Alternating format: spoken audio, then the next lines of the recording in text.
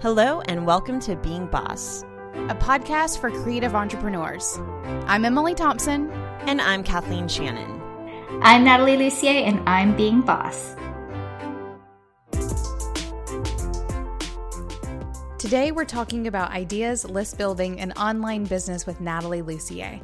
As always, you can find all the tools, books, and links we reference on the show notes at www.beingboss.club. Bosses, I did not get into business just to get bogged down by, well, business. I knew I wanted to be creative, and I knew I needed help on the business side of things. That's why FreshBooks Cloud Accounting was the first piece of software I signed up for to help. I love how visual, intuitive, and simple it is, while also robust enough to handle my growing accounting needs.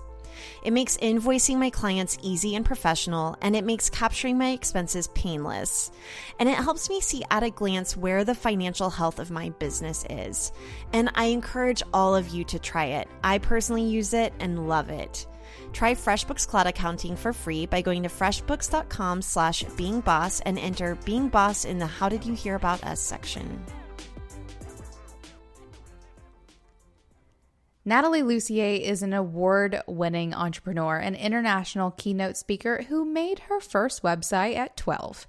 Graduating with a software engineering degree and a job offer from Wall Street, she turned it down to start her business. Since founding Ambition Ally, she's been featured in Inc., Fast Company, Success Magazine, and Entrepreneur. She's the creator of the Idea Sanctuary, a paper planner for creative entrepreneurs with lots of great ideas. Nathalie, thank you for joining us on Being Boss. I feel like our worlds are constantly colliding, and it is so cool to finally get to talk to you. Well, the feeling is so mutual. I'm excited to be here. Yay. All right, so tell our listeners who you are and the work that you do. Awesome. So I am the founder of Ambition Ally, and it's a tech startup company for ambitious business owners, and we are your allies on the tech side of things. So basically we help people who want to build memberships, sell online courses, build an email list, and we have a couple of different tools to do that. And who I am is I actually am a software engineer trained in university, and then I ended up starting my own business online almost 9 years ago now. And so I started selling online courses and kind of learning about marketing. And then I kind of circled back to my software roots after having done it myself. Right? You got to go out and learn how to make it do. I know, because I feel like I probably started seeing you around whenever you were in that marketing phase. And I would have never guessed. I mean, maybe I didn't dig very deep, but I would have never guessed that you were a software engineer. Right. And, it was definitely one of those, I was going on this path to become a software engineer, and I worked, on Wall Street in Silicon Valley and kind of had all those internships. And then when I graduated, I was like, you know what? I don't think this is quite for me. And it was mostly the corporate world that wasn't right for me. But I kind of threw out the baby with the bathwater, and I was like, I'm not going to do tech. I'm just going to, start my own business. And, I ended up starting a business about health and nutrition. That was my kind of training business, if you will. And that was just my passion, and, started out learning about marketing and building my own website. And from there, people started saying hey, who built your website? How are you doing all this marketing stuff? And that kind of spiraled into the Nathalie Lussier kind of marketing side of things. And then it full circled back into software, but I never could have gotten to building a software company without having done it first, for sure. So was it about chasing after the idea of being a business owner, or was being a business owner more of a side product, or not a side product, a byproduct? That's what I'm thinking of. Was that a byproduct of you just making a living in your own way? I think there's definitely some of that. I also had this drive, I knew I wanted to have my own business at some point, and I had these really big aspirations. I remember in interviews and stuff, people asking me so what do you want to do? And I'd be like, I want to cure cancer. I want to save the world. I had these big dreams, but then I could never connect with what I was doing in the big picture of things. So when I started my business, I was like, you know what, I'm going to do something that I care about, which is helping people, be healthier. But I also knew, like, obviously I need to pay the rent and do all those things. So I kind of figured out, okay, well, this needs to be an actual business. I can't just be a nonprofit because I know I'm not quite there yet.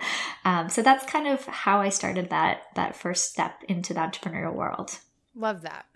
All right, speaking of the first step into the entrepreneur world, one of the questions that we get from a lot of our younger bosses, whether they're young in age or kind of making a career shift or new to entrepreneurship, is I know I'm creative and I want to work for myself, but I'm not sure what to make my business about. Or maybe they don't know which idea to follow. We get the question, what should I do? And I always want to say, I don't know. How do you answer that question?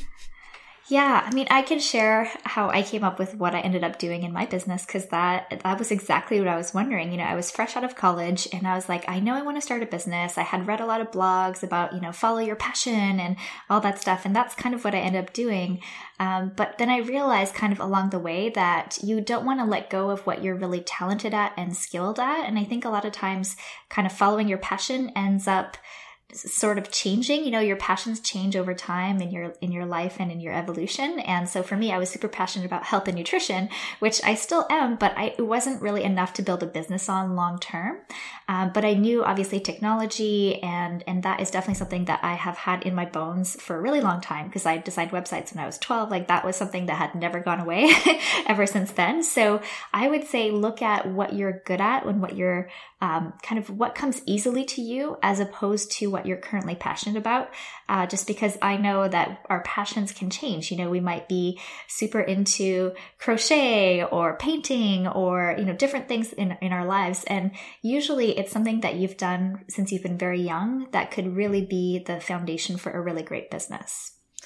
Yeah, it sounds like you have a lot of passions, and I think it's so cool that you've let your business really evolve along the way. Was that ever painful for you? Like that moment where you decide to jump ship, or not jump ship, but, leave the Silicon Valley, Wall Street world to start a health and wellness business, and then probably closing the door on that chapter had to be a little bit tricky. How do you navigate those transitions?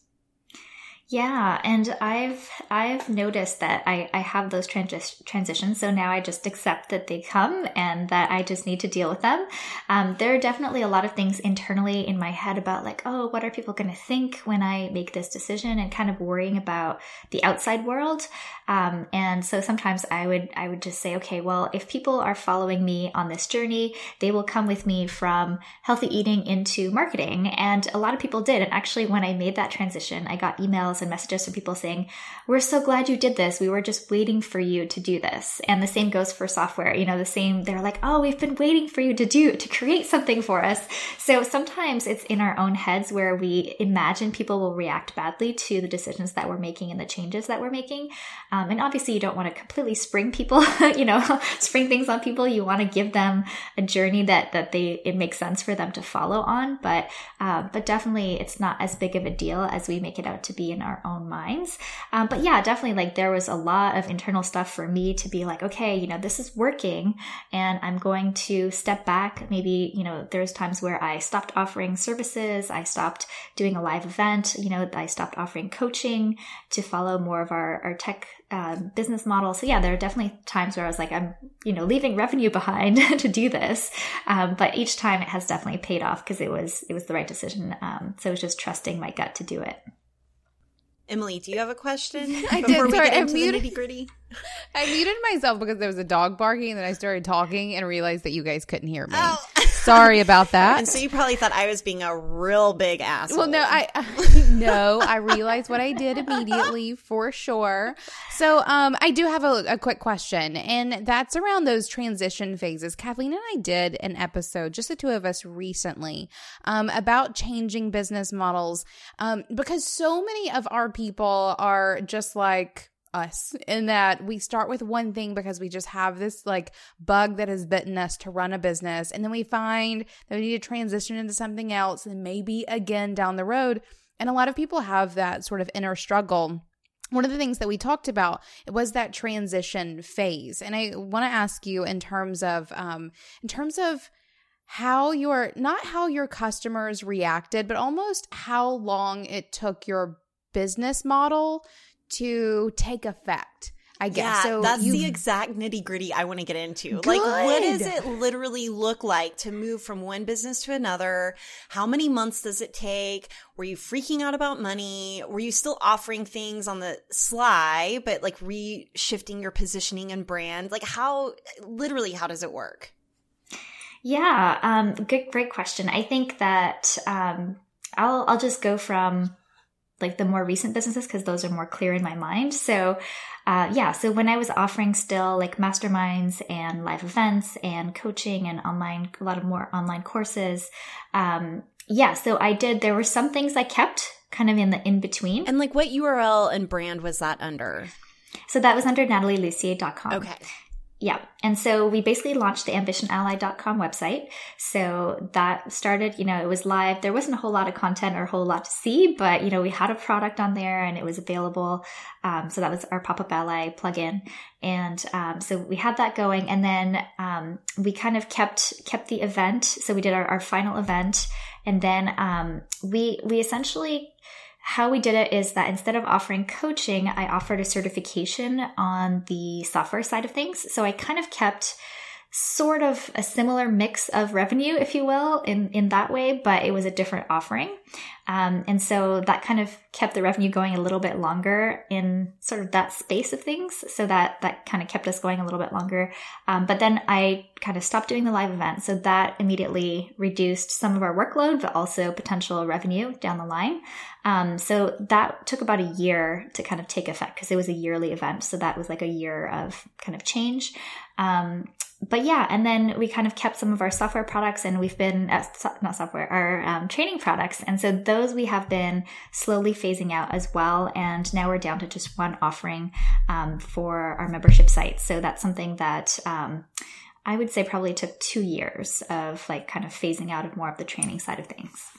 Perfect. So this is super good info. Thank you very much for sharing that because so many people assume that a shift in business model is one where you have a great idea, you change it immediately and done.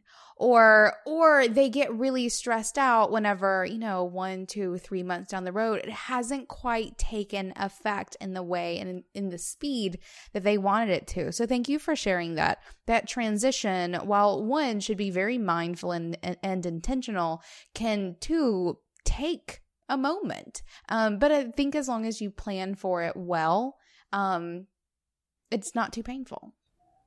Yeah. And, there was definitely times where we were like kind of straddling two things and it was like, okay, wait, should we be posting this on Nathalie Lussier or on Ambition Ally? And there were times where it was like, should people link to this one? Should I talk about that one? So yeah, there's definitely like that kind of in-between phase, like you mentioned, but the more clear you are internally, I think then it's easier to communicate that to the rest of the world. For sure. And like flip side of that, it doesn't look on the outside half as scattered as you probably feel on the inside. Yep, for sure. Okay. So were there ever any like hard cutoff dates? Like, okay, on this date, we're going to shut this down. And second question, whenever you say we, who are you talking about? Yes. Okay. So we, my team and I, but also my husband. So I started the business on my own in 2009 and he joined the company in 2014. So since then, so he's our main developer. We also have another full-time developer and our team is kind of always growing. But basically when I talk about I include him, but then also other people on my team who have been with us for many years as well. And and then in terms of hard cutoff dates, I have to say I'm probably the worst at those because I don't want to like kill my pretties, if you know what I mean. Like if you've built something, you don't want to get rid of it. So yeah, we've definitely, picked dates where we're like, okay, like this, by this quarter, we're going to have decommissioned or like closed or forwarded the URL or whatever it was. And that definitely made a big difference too, because my role in the company is creating. It's really hard for me to destroy. But it's important. Sure. I actually think it's really important to kind of clean up the things that you create over time so that they don't just like become clutter. Right. And even I'm wondering if you experience this at all, but some of the energetic lingering. So even if, have you shut any digital products that could have easily just been put into a funnel that you decided to shut down? Yeah. So our Launch It and Profit course. So we launched that in 2014, actually. So we had that for a number of years. We refreshed it. We relaunched it a couple times. We put it into a funnel. It was still generating sales, but we realized, it's kind of like this open door or like a window that's like a little bit drafty. And we knew like we wanted to put all of our focus towards the software brand and our new Idea Sanctuary product. So we were like, okay. And actually the Idea Sanctuary is kind of born out of the Launch It and Profit product. A lot of the content and ideas from it kind of got transferred into that different product. So that was another big realization. We're like, okay, we would really need to put more energy in this to keep this going. But we would rather have the energy going towards our kind of future as a company. I love that so much that you actually retooled something that was already working for you to be housed into your new brand so that all of your focus, even, your workload, but also the way that you're building a brand is all going into one place. So I'm a little curious going from Nathalie Lussier to Ambition Ally. I almost said Ally. Ambition Ally. Was that a little awkward going into like from a personal brand to kind of more of an organizational brand? And what has that transition been like? Yeah, and definitely in the beginning, Ambition Ally just felt like the Nathalie show. So there was definitely some times where I was like, wait, I need to take my picture off of this. Or like, why are we using the exact same colors? Or, so there were definitely times where we had to separate and kind of think through, okay, wait, no, this is not the Nathalie show. This is Ambition Ally. We're a full team. There's a lot of different voices and opinions and kind of people running this show. So definitely there was times in the beginning where it was pretty much just like an offshoot of Nathalie Lussier. And then since then, we're actually rebranding again as we speak. So that's going to be a new site coming out live again in the next month or so. So yeah, there's been a lot of evolution and kind of fine tuning of the brand at Ambition Ally. But the idea with the name Ally was kind of like, we're your allies. And so that was like, okay, it's not just one person. And so how can we portray that on the site as well? Love that. And I think this is just so illustrative. Yeah, that word. Of how so many of us creatives feel, especially like if you have that creative entrepreneurship just like embedded in you, you need to start a business. So you go with like, lowest barrier to entry. For you, that was health and wellness. Kathleen, you were doing wedding invitations. I was doing, I guess, websites jewelry. Jewelry was my first. I was going to say, don't come in at the middle. I forgot. Mine was jewelry in the beginning, and then we start to refine and gather these skills. And I have to ask how much like scalability and business model helped push any changes for you. So, for example, for me, selling, $10,000 worth of necklaces is very different from selling $10,000 worth of websites. Websites is much easier to get there. So did any of that drive those decisions for you? Yeah. Oh, so many times that made a lot of difference to where I was going to, take the business. And I remember, selling my first info product, my first online course. I knew that I could scale that. I knew there was, the market for people who want to be healthy. But I also had kind of just grown a little bit tired of talking about the same things. And so I realized, okay, yeah, so I could switch and kind of do an info product in a different space.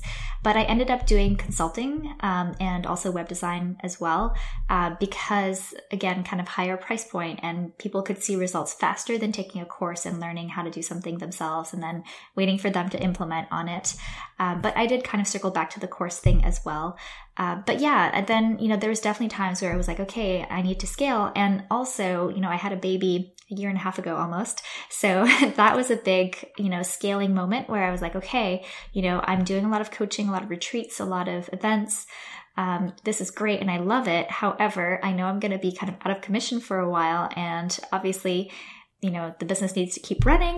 This is, our full-time income for my husband and myself. So there needed to be a different business model to come in there. And I knew I wanted to leverage other people in the team as well, because they're all super smart and, they're amazing. So it's not just about, like I said, just the Nathalie show. I want it to be everybody to be able to contribute and kind of move things forward in the business. So definitely the software made a lot of sense for us to scale.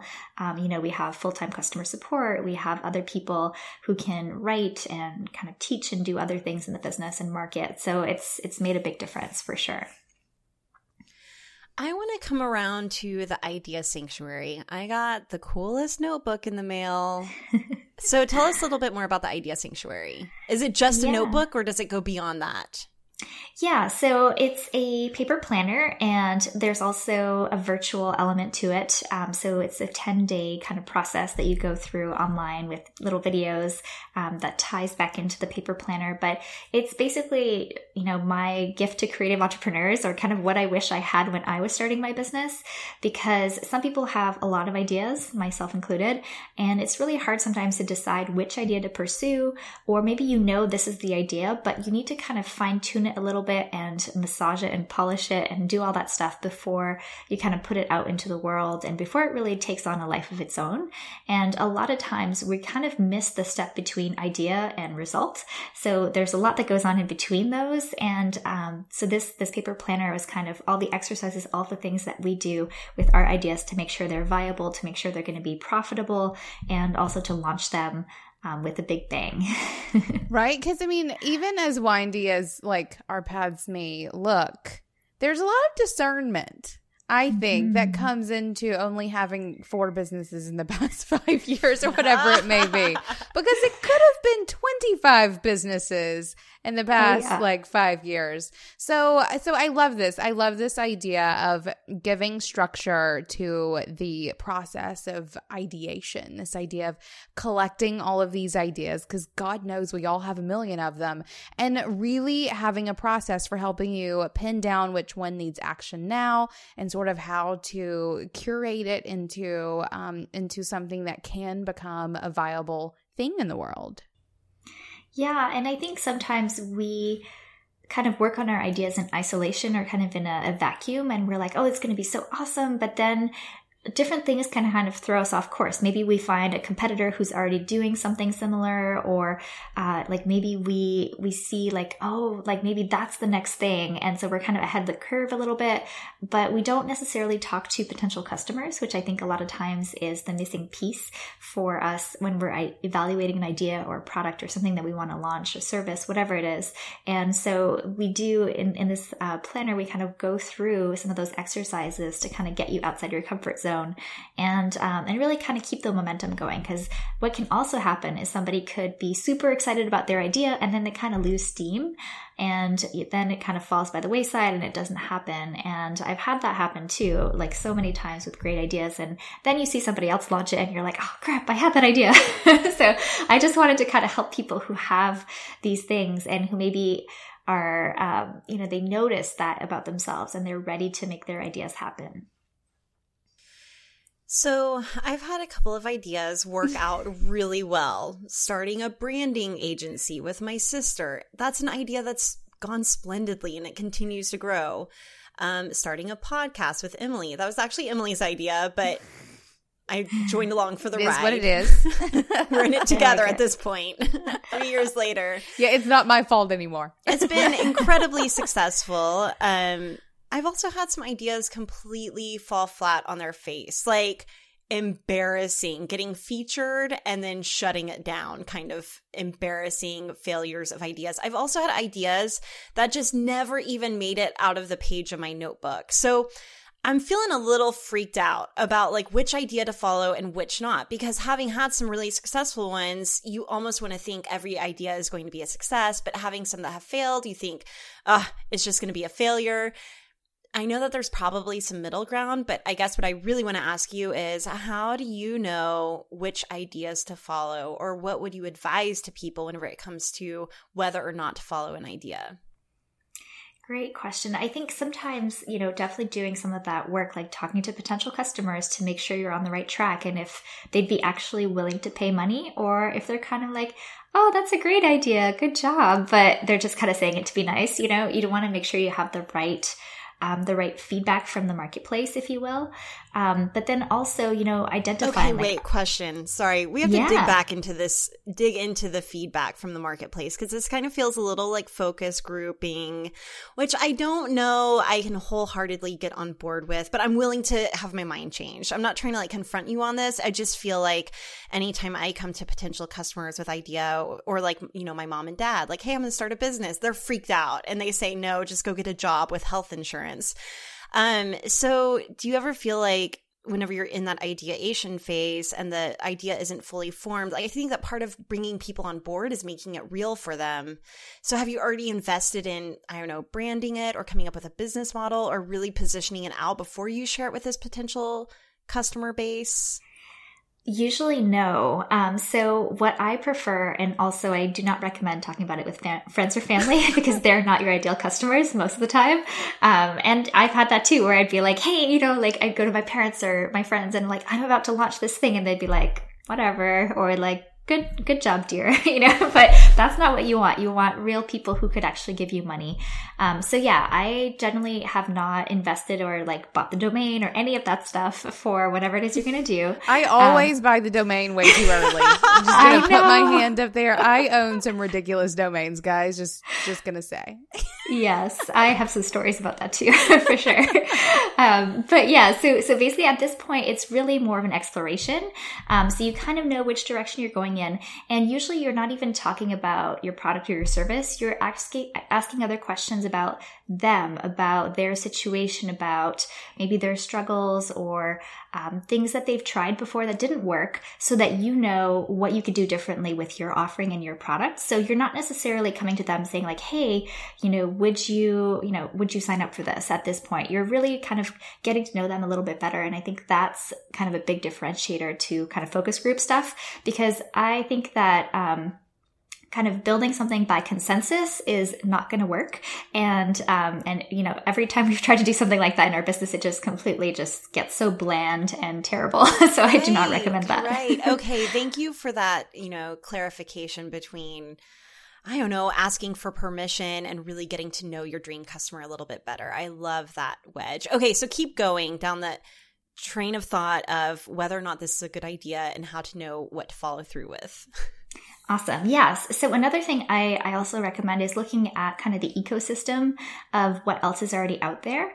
And a lot of times, we think, oh, somebody's already done this, I don't want to do this. But usually that's actually a sign that there might be a market for it. So, if you look at a bookshelf in a bookstore, if there's like 10 books or 30 books on a topic, then probably people are buying books about this topic. And it's the same for an online course or whatever it is that you're launching, a website or a service or anything like that. If there are other people making it in that kind of business or market, then probably there are people, purchasing and signing up for that kind of stuff. So that's actually not a deterrent. That's a good sign.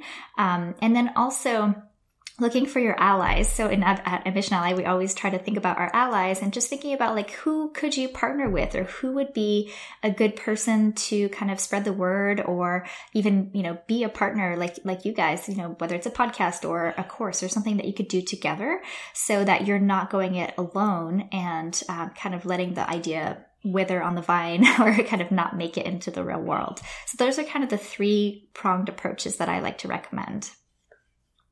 Love it. Wonderful. I know. Well, I'm just thinking of all the ideas, because we have tons of them, whether it's, I'm not even going to go down what they all could be, because I'm just going to start telling secrets about myself. But it is a problem. And I think if you can give a process to having ideas and how it is that you figure out which ones to go at, the overwhelm of your ideas are dissipated. Because what we do see more often than not is really great creatives who have some really great ideas, who let the number of ideas they have overwhelm them into not pursuing any of them. But if you can just take some very small, relatively non-committal steps to test the ideas that you have to see which ones stick and which won't, you are taking action. And that's what everyone craves. Yeah, and along those same lines, if you do have too many ideas all kind of competing, the other thing I like to use is to evaluate like what's going to get you money in the door sooner, right? Especially if you're trying to make this a viable business that's profitable and kind of replacing another income or whatever it is. And, kind of going back to that business model talk that we've been doing, what is going to bring you closer to the dollars faster, or what's easier for you to create? So those are kind of the two pieces. So if it's going to take you 10 years to do this thing, then obviously that's probably not the best business to be focusing on right now. But if it's going to be relatively quick for you to get that up and running, get it going, maybe you have the skill, maybe you know the people who can help you build something or whatnot, that's usually a good sign. And obviously the money too. So if you know there's viable, people are paying money for this, then that will also help you move faster. And also think that success builds upon itself, right? It's like a success spiral. When you get something working that's going well, you can evolve it and kind of grow it, but it's just going to keep getting easier as you go along. Yes. So have you found that the tech side of things is often a idea deterrent or an idea roadblock? Is that why you created Ambition at Ally? Yeah, exactly. That's pretty much what we found, is that so many times I'd be like, oh, it's so easy. And then I'm like, oh, wait, yeah, there's actually a lot involved in making this happen. And a lot of times, people would ask me, oh, how, what tool did you use to do this? And I usually had to answer, well, I had to custom code that, or, you need to know CSS or HTML or something else that, you're going to have to either spend a lot of time learning or potentially outsource. And that can also just add some friction to getting something out there. So a lot of the tools that we created, we tried to make them obviously flexible enough for developers, but designed for people who are more interested in aesthetics and marketing and getting something out the door quickly with as few clicks as possible. That's generally how we like to do it. And, even for me, I can code stuff, but I would much rather not. I would much rather just get it out the door, work on the stuff that I'm, really good at, and just not spend hours and hours kind of fiddling with tech stuff and all kinds of stuff. So absolutely, that's really kind of our big mission, is to make it easier for people to, get to their destination and make things happen. And we like to say we make their ideas a reality with our tech tools. Yeah, as a web designer for creatives who wanted to start businesses, one of the things I still kind of hold true is that if you want to run an online business, you need to know at least how to use some paragraph tags. Right. There are some super basic HTML things that I think would behoove any online entrepreneur to know. But I do absolutely love how, as online business and just the internet is growing up a lot, actually, I guess, how there are so many more tools available now than there were 4 or 5 years ago, definitely 10 years ago, in terms of allowing us to more easily build these online-based businesses without having to know how to develop anything.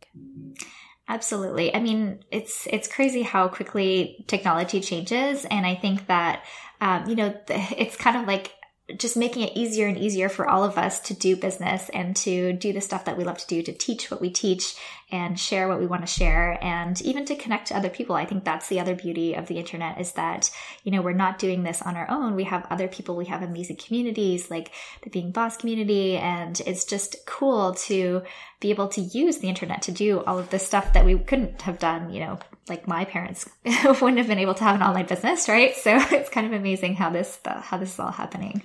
I know. Sure. Emily and I have often had the conversation where it feels like everybody is doing this thing. We live in this online world, but we're really the pioneers. We are the first generation of women who are really making an online business happen.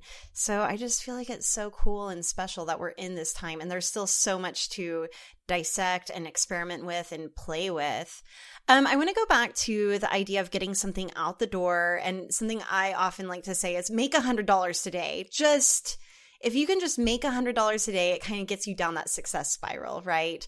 And I think one of the easiest ways to do that is to send a freaking email. So it's great if you have like a tricked out website and there's some cool tech behind it and everything is sophisticated and beautiful. But really what it takes to create an online business is one email. Many times. And you are known for helping people build their lists. And this is a conversation that is not going away. Email is not going away. So do you have any, and this kind of a side tangent, but do you have any advice or tips for list building? What have you seen change even in the past couple of years when it comes to list building? Yeah, I mean, like, I totally agree with you that list building is not going away. A lot of times people think, oh, I'll just focus on social media, but email is still, converts way better for sales. People still check their email in bed first thing in the morning. So there's definitely ways that email works really, really well. And I also feel like it's a more personal connection because you are in someone's inbox and they kind of invited you there. So yeah, in terms of what has changed for list building, I've definitely seen a lot of evolution of especially opt-in gifts or opt-in freebies. And I think that that is still key. I think that if you want to get people on your email list, you can't just say, join my newsletter, because there's no incentive and there's no reason for people to just get more email in their inbox. It's probably already busy enough in there. So what you want to do is you want to give something of value. And, I've seen people give all kinds of things, MP3s, PDFs, videos, all kinds of discounts, all kinds of things to kind of entice people on their email lists. And what I'm seeing that works really, really well are free courses. And the reason I think that works so well, and we kind of call that the login opt-in strategy. So you get people to, opt into your email list, but then they get to log into a part of your membership site for free, and kind of see what else you have available there, which is a great way to kind of entice them to sign up for more stuff. But why I think people really value the free course is that, they might find free information on a blog post or somewhere else on the web, but it's usually organized in a really easy to digest method. And I think that is what we value. We're so busy. We need somebody to kind of like break it down for us, make it easy to absorb, make it easy to implement or take action on. And that's what usually a course can do for someone. So I really think that's huge. And it doesn't have to be a video course. It could be just an email sequence, or it could be really any format. I think the format is not as important as the content and how you talk about it. So, I've seen people do challenges, our 30-day list building challenge has done very well. I've seen people do it as checklists or other things. It doesn't really matter as long as the topic and the content is really key. So if someone wanted to build their list in 30 days, like along with an opt-in gift, like how would you suggest they focus their efforts to actually make that happen? Yes. So if they have their opt-in gift already, then at that point, it's all about getting people to find out about it and getting people over to their website. And depending on what their skill sets are. So some people love blogging. So I would say maybe guest posting on other people's blogs is a great way to get seen on bigger websites. Some people love talking. So then maybe being a guest on podcasts would be a great way to get people back to their websites. Some people, maybe they have a budget so they could afford to do Facebook ads or Pinterest ads or other types of advertising, maybe Google AdWords as well. There's kind of different avenues you can go there. But basically from that point on, it's really figuring out what your outreach strategy is going to be. And usually it's about connecting to other people's audiences, as opposed to trying to build it from scratch somehow. So, some things that used to work a lot, back in the day, which I think is still pretty effective, is to comment on other people's blog posts and to kind of get to know them. That also works inside of Facebook groups or inside of other communities that other people have built, and just kind of, be a good citizen, give great feedback and comments, and people will naturally come and check you out as well. It always comes back to that organic content and just being a good person. Pretty much, yeah. Basically, good. I wish more things came back down to that personally. Right. That's a great point.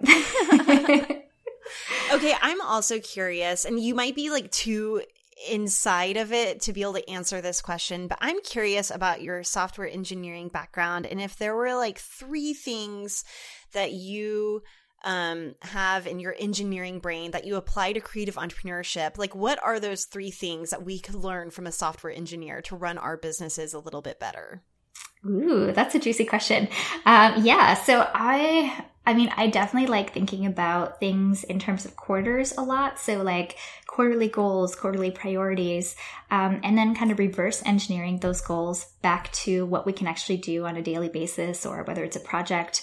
If you have a numbers goal for new subscribers or number of sales or number of clients that you can take on in any quarter, then just thinking about like, okay, how many does that break down to on a weekly basis? And then how many of those emails do you have to send, or how many other things, activities do you need to do? And then same thing goes for traffic and conversions. What does that look like? I'm a huge fan of Google Analytics. So I love taking a look at, what people are doing on our website, what pages are the ones that get people to opt in the most, which sites or which pages come through the search engines the most, and how can we optimize those so that they're, attracting the right people and also converting them to our email lists or our products. So, I'm a big fan of daily sales in our business. So how many daily sales are you getting? How can you move that needle forward? And those are kind of some of the things I would say. The other thing that's kind of not software engineering related, but I did learn a lot in the software space, was really kind of how to listen to your customers and how to filter like feature requests, if you will. Some people might say like, oh, I wish you could do X, Y, Z, or like, why don't you do a retreat in Costa Rica, or why don't you do something or another? And so just being able to hear that feedback, and also solicit it if you're not getting it. And then also decide if it is a good idea to pursue that because a lot of people are asking for it and it would really be profitable, or if it is something that, it's nice to have people say that, but they might not actually sign up, or it might not actually be important. So that happens a lot in our software space, where people would say, I wish I could connect this with that and do X, Y, Z. And sometimes those are just not very useful things. And they might never actually use it, but it would be nice in their minds. And then other times, their ideas are super brilliant. So just being able to discern between those requests are important too. Yeah, no doubt. I'm feeling that one hard. So you have a podcast too, Nathalie, right? I do. We actually just put it on hold a little bit because it was just so much to kind of do the podcast plus everything else we've got going on. Right. It's like a whole other business. It is, yeah. And we just realized, like, with all of my travel and speaking gigs coming up and stuff, it was just too much to take on. Right, and this even takes me back to the whole idea thing, where it's so easy for us to pick up so many things. And I'd even like to hear a little bit about, like, more specifically discernment, and maybe even how it applies, like, strictly to you, not like this universal, this is how you do it. But how you prioritize the things that you are putting your energy into now, versus when you are deciding to sort of lay something down for a minute, and the difference between deciding to lay something down for a minute versus scratching it all together. Great question. Yeah, I think for me, it starts to come in when it feels heavier, or it feels like it's just not giving me energy anymore. And also when I can see where I could be putting my energy towards something else, like in a better way. So yeah, when I start to kind of feel like, oh, like this is not going as, it's just not moving me forward the way that I want. So that's more of a feeling thing than anything else. But I do feel like going where the energy is usually is a good decision in business. Energy and money usually kind of tend to follow each other. So that also helps a lot too. But yeah, so that's kind of how we decide. And then, sometimes there's like, attachments to something. So I don't want to completely get rid of it.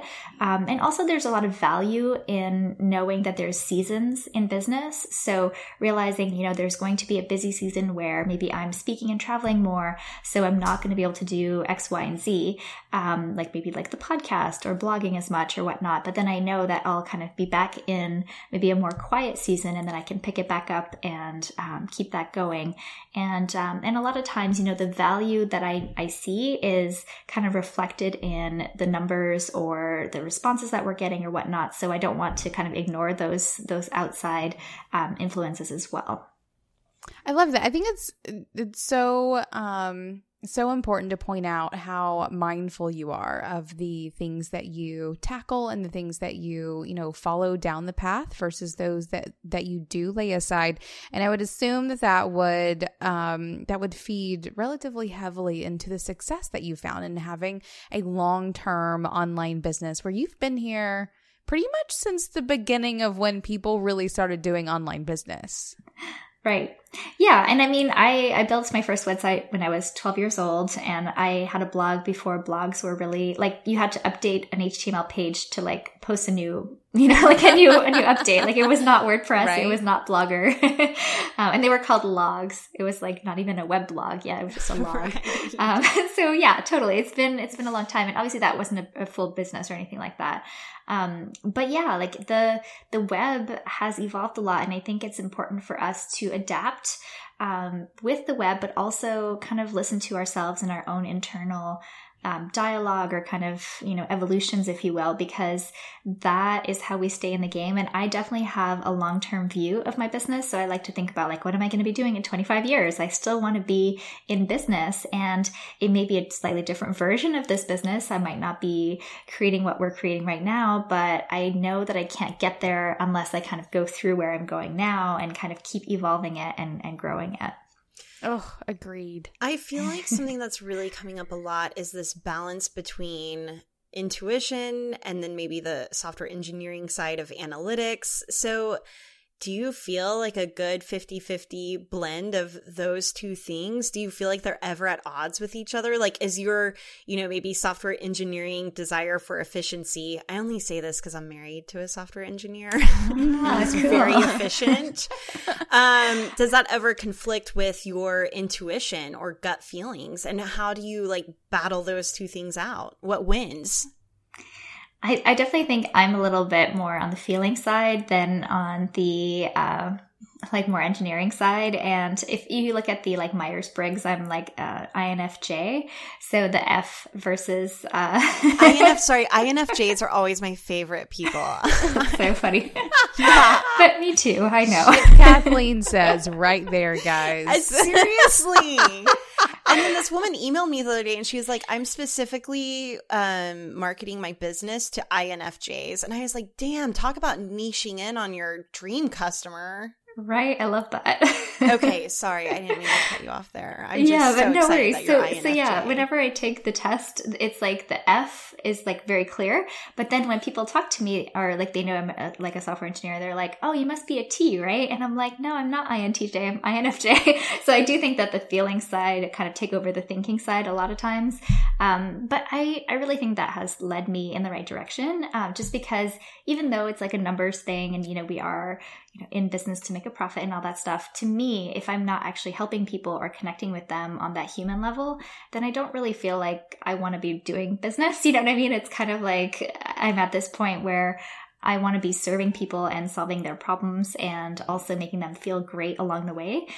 So yes, we have software, we have things that are very technical, but if they're not feeling loved when they're interacting with the software or our company, then I feel like we kind of miss the mark. So to me, that's really, really important. And I would say definitely my husband is, he's the ENTJ. So he's definitely more on the thinking side too. So sometimes we butt heads when we're discussing, like whether that's the direction of the business or like what we should do next or whatnot. So yeah, I kind of balance him out and he balances me out as well, which kind of works out pretty well. Awesome. I want to talk next about failures, if you don't mind, Yeah. because you have been around for a moment. I would love to hear like maybe something you launched or something you tried that did not work well, and what did that look like? Yeah. So the one I always kind of come to is the first info product that I ever launched in my healthy eating business. And I was probably like a couple months into business. Like I had a blog, I had like maybe 50 people on my email list or so. And I was like, okay, I'm just going to launch. Let's just do it. And I had teleseminar calls back before webinars, basically, which is so old school. But so I think it was like 3 people on the call. One of them was my dad. It was very sweet of him. But so I launched. He's messing with your metrics, though. Exactly. Yeah, it's true. He asked a question, which made it seem like there was more people there, which is nice. But that. So I launched and it was like total crickets. Like I did not get any sales. And I emailed more people. I told people on Facebook and all that stuff. But yeah, there's just no takers. And I retooled. I kind of realized, okay, wait, like I did all the right things, right? So I had followed like, okay, you have to do like an opening live thing. You have to have a sales page. These are the emails you send. So I kind of followed something that I had seen other people do, but what was really wrong with it was my offer.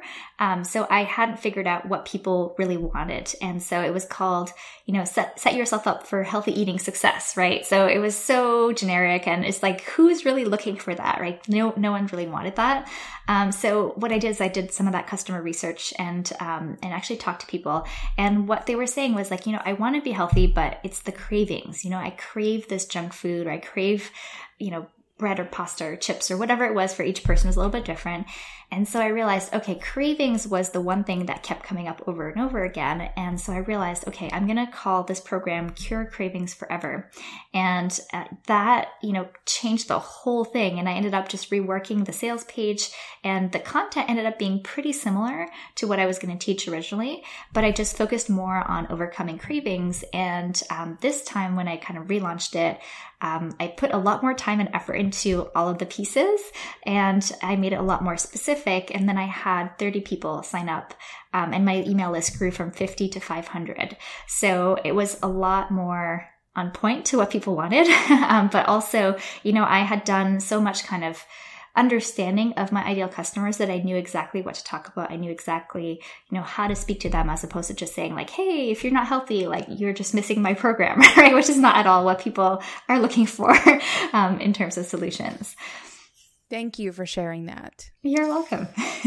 Okay, so no, whenever you're sharing that, I wanted to almost be like, well, 2 months in, like we're all hearing crickets chirp at 2 months in, right? Like that's Absolutely. Pretty expected. But then that turnaround, that repositioning to then get 30 signups is also very significant 2 months in. So I'm wondering, have you taken any lessons learned and applied that to your business now? Like, do you ever think, okay, cure cravings, not healthy eating? Like, is that a mantra for you? Like, and where have you applied that even in your current business?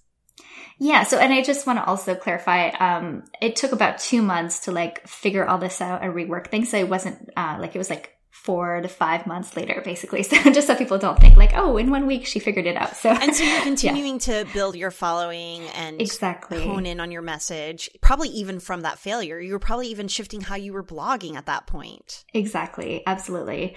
Yeah. So some of the things definitely that I took to heart from that experience was also, realizing that I can't speak to other people like myself. So one of the things that I realized when I was doing that launch was that, I was talking about things that people who were kind of already into healthy eating were thinking about, but I had to talk to people who were not there yet, like who I was before I started eating better, right? Like a couple of years before that.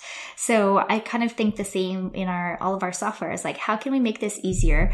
If I didn't know how to code, or if I was just getting started online in business and I knew I needed to do X, Y, and Z, what would I know? Like I might not know about like plugins and all these things and, how to change all this like split testing, whatever stuff, right? Like I would just want to know, how do I get this up and running, and how do I make this work? So I definitely think back, like put myself in their shoes as much as I can whenever I'm doing anything, including writing, recording videos, features, anything like that. Definitely kind of try to put myself in their shoes and not kind of go generic and kind of go kind of too far over their heads either. Because I think that's something that I had been doing in the very beginning a lot.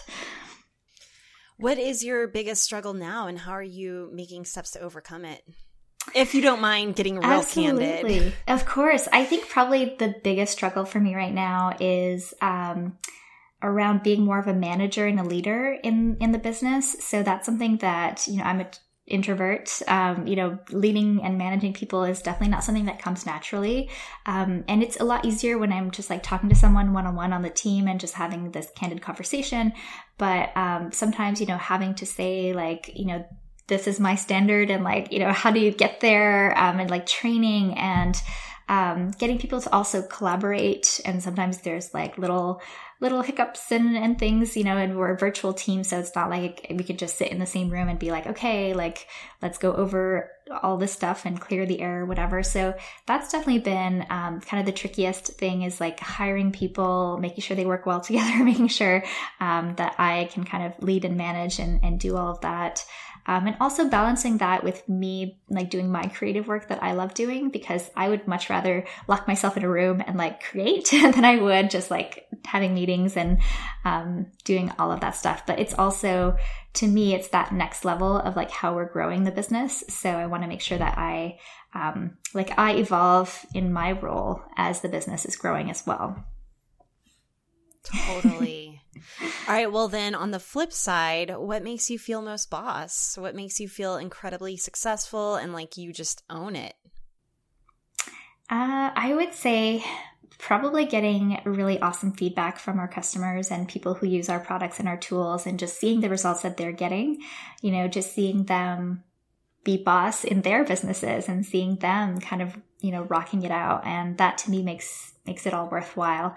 Especially, women in business. I think that's definitely where my heart is, seeing them, being able to support families, or being able to, retire their husband, or, whatever it is that their goals are. Maybe it's just more time off, and having a little bit more scalability and stuff. So those are definitely the things. But also, kind of related to the team stuff, just seeing my team doing things that, like, it would have taken me forever to do, or, seeing them kind of rocking their roles as well. Kind of like a nurturing thing, I guess. Like, I want to nurture everybody. Can we talk about your sign too? So we know that you're an INFJ. What's your sign? I'm a Virgo. Do you know what your rising sign is? I don't. No. Okay. Sorry. We'll run that for you later. Okay, sounds good. I like it. Awesome. Thank you so much, Nathalie, for coming to hang out with us. It was good to finally like meet and chat with you for sure. And I feel like you've just been in it for so long. You understand some of these nuances of not only like expressing creativity, but also running an online business in ways that honestly most of the people we talk to don't really, or haven't really seen and experienced firsthand. Right. Yeah, we've got mad respect for you and everything that you do. Thank you for all of it. Where can our listeners find you? They should go to ambitionally.com, and if they want to list build, then 30daylistbuildingchallenge.com is totally free, so that's a great entry point too. And then if you're more at the idea stage, theideasanctuary.com, we've got our paper planner there. You definitely want to check it out. Which is so robust. It is not fluffy at all, you guys. So thank you so much for joining us. We've loved having you on the show. Thank you. It was so great chatting with you guys. We have gotten so much amazing feedback over the years from listeners about how our podcast has helped them start, grow, and up-level their businesses. So we want to celebrate you. Here's the boss we're celebrating this week. Hi, my name is Erin Kendall, and I am Being Boss. I'm a certified personal trainer, and I train a community of busy moms online at fitmomgo.com. This week, I'm celebrating that I can no longer do all the things all by myself all the time. I've grown my business just enough that I just made the first step into hiring a VA, specializing in all the areas that I need help with the most. This right here, this small step feels so big and makes me feel like I'm being boss. If you're feeling boss and want to submit your own boss moment or win, go to www.beingboss.club/IamBeingBoss. This episode of Being Boss was brought to you by FreshBooks Cloud Accounting. Thank you to FreshBooks for sponsoring us, and you guys can try it for free by going to freshbooks.com/beingboss. Thank you so much to our team and sponsors who make Being Boss possible. Our sound engineer and web developer, Corey Winter, our editorial director and content manager, Caitlin Brame, our community manager and social media director, Sharon Lukey, and our bean counter, David Austin, with support from Braid Creative and Indie Shopography. Do the work, be boss, and we'll see you next week.